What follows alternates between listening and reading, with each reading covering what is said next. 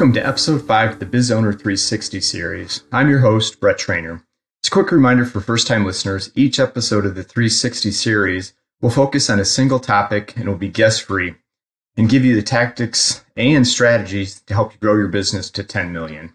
Each episode builds off the previous one, but you don't have to listen in order. Each one has been designed as a standalone episode. So, if you recall in episode 4, I outlined the 0 to 10 growth system. It's broken into 4 individual frameworks, which I call ACEs, the acronym, which is A is for alignment, C, connect, E, enable, and S for support. And what I want to do in this episode is dig a little deeper into the first part, or the first framework, which is align and alignment. To be honest with you, I think this exercise should be absolutely mandatory for businesses of any size. Because quite honestly, I don't think very many businesses do a good job of being able to tell their story. And this is more than just story. You can tell an effective story, but it's creating alignment with the organization, the people in the organization, and ultimately with the offerings and, the customers you serve. And as I've talked in the past, right, with the change to digital first now in the B2B space and buyers in much more control of the buying process and doing research, you used to be able to get away with, having the conversation and selling individually and providing the information to that buyer. It just doesn't work anymore. And if that, from an alignment and organizational standpoint, you're not aligned, it's going to make it that much more difficult to sell, especially to folks that don't know you. So today we're going to spend a little bit of time going a little bit deeper into alignment. And then next episode, we'll get into the connect aspect and ultimately enable and then support. So I think the first step is to think about the alignment from an organizational standpoint. And one of the books and authors I had on, it's probably 50 episodes now, is Anthony Kandaris, who wrote a book called Run Frictionless. And in that book, he outlined the 4 Qs. And he approached this framework as, for founders and business owners, looking to sell or get out of the sales process. I really like that framework so much. I kind of took a mashup and moved it and expanded it into more of an organizational alignment versus just a selling framework. And, the easiest way, again, you're starting to see I'm big on acronyms, is, a P and 4 Qs. And first you got to start with the problem, right? What is the problem that you were solving?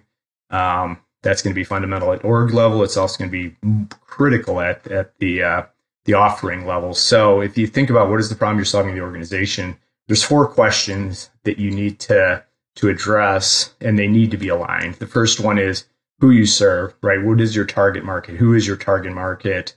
Who are you trying to serve? Second is what do you serve, right? What is your offering? Is it professional services? Is it a product? Doesn't matter what it is, but what you serve needs to align with who you serve. And the third question I like to think of is why you serve. What is your why? Right? We talk about that on occasion. And I've done a 180 on this. I used to think, the why was less important. If you had a good product, good solution, and you're solving the customer's problem, it didn't matter. But as we're seeing with, the Great Resignation, and folks having a lot more control of where they want to work, it's critical that the organization has a why. Why are you doing this? Why are you serving these customers? And I think it's important. It has to be aligned with what you're doing. Doesn't matter if you're in business just to make a ton of money. That's okay. You're going to want to attract people that share that passion for making a ton of money, or it could be, a greater good. But at the end of the day, you have to get not only you aligned around, the why you do this, but also your employees, and then ultimately the customers. And then last is how you serve. And this really comes into the model. What's your go-to-market model, right? Are you using direct to customer, direct to the businesses? Is it e-commerce? Is it through channel partners? So those 4 need to be aligned, because if you're not connecting or you have a disconnect on one of those 4, it's going to make it that much more difficult to sell and scale your business. So let's assume for the sake that you've gone through this exercise, you've got that aligned. The next part is then to take this to the next level, which is at the offering level. And this is where we're getting much more specific, and you have to be detailed. As I tell, owners and entrepreneurs, it's okay to be opportunistic with your business. Folks are coming in, you get referrals, you can sell them if it's services, what you can do. I hear from founders all the time. If I can just get in front of the customer, I can sell them because I know our solution will solve their problem, which is great. But if we're looking at it from the 0 to 10, right, how do I get to 10 million? You have to be able to reach people that don't know you. And it's going to be asked to be crystal clear, the problem you solve, et cetera. So to think about this from an offering level, and I would encourage you to go through each of, what you offer today and make sure this is aligned. So it starts with the problem you solve, right? What is it? Who do you solve this problem for? And be very specific. In the B2B world, it could be multiple people, right? It could be a user, it could be a buyer, it could be the finance person that's looking for risk mitigation, but you have to be specific and the industry first, right? You can sell in multiple industries, but be able to tell this story, get as niche down and as focused as possible, you can always expand. So you got the problem you solve, who you solve it for. The next one is how you solve it, but more importantly, how you solve it differently. This is where the differentiation comes in. Because if you're just competing on price and or we're better, you have to be 100x better to be able to convince a prospect that you're better. And pricing is just a race to the bottom. You got to figure out the value you provide to this customer and how you are different. If you can't think of difference, you might not be in the right business. And there's always differentiators.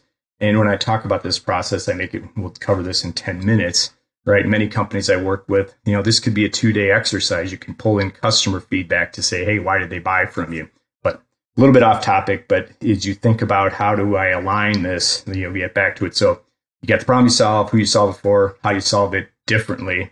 What is the value to the customer? Think of it, this is where you can look at the pricing and don't think about it selling to the customer. Say, hey, we can solve this problem for you, Mr. Customer or Mrs. Customer, but this is what it's going to cost to do it. But here's the value, right? You're going to 3x your business or whatever it is. Think about it from your customer's perspective and, what that value looks like. And then tied directly to that is your competitive advantages, right? So if you look at the other folks in your space, and sometimes it could be your biggest competition is for your prospects to do nothing.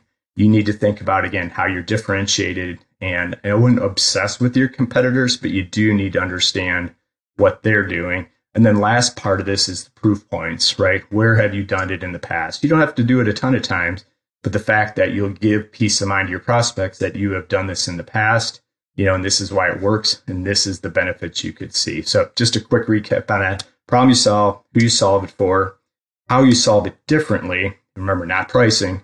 What is the value to the customer? What are your competitive advantages? And then the proof points. Again, this is a very worthwhile exercise, even if it's a side hustle to founder-led or owner-led. In the early days, you're hustling to get product all the way up to 10, 20, $100 million companies should be able to quickly articulate this, but most can't. Could be a huge competitive advantage for you. So anyway, that was the summary. That's alignment for today. Next week, we will get more into the connect, right? Because if you have the great story, can't get in front of the right prospects or customers, then this is going to be all for nothing. So next week, we'll spend a little bit of time in how to connect with your ideal customers. And as always, I thank you for listening. Again, continue to send me thoughts, questions, other episodes that you'd like to see. And also make sure you still continue to check out our weekly longer form podcast episode with the interviews. So, and as a favor, if you do enjoy the podcast, please do subscribe or follow on your favorite podcast platform and let other entrepreneurs or owners know if you think this could be a valuable resource to them. Okay. Thank you for listening. Have a great day.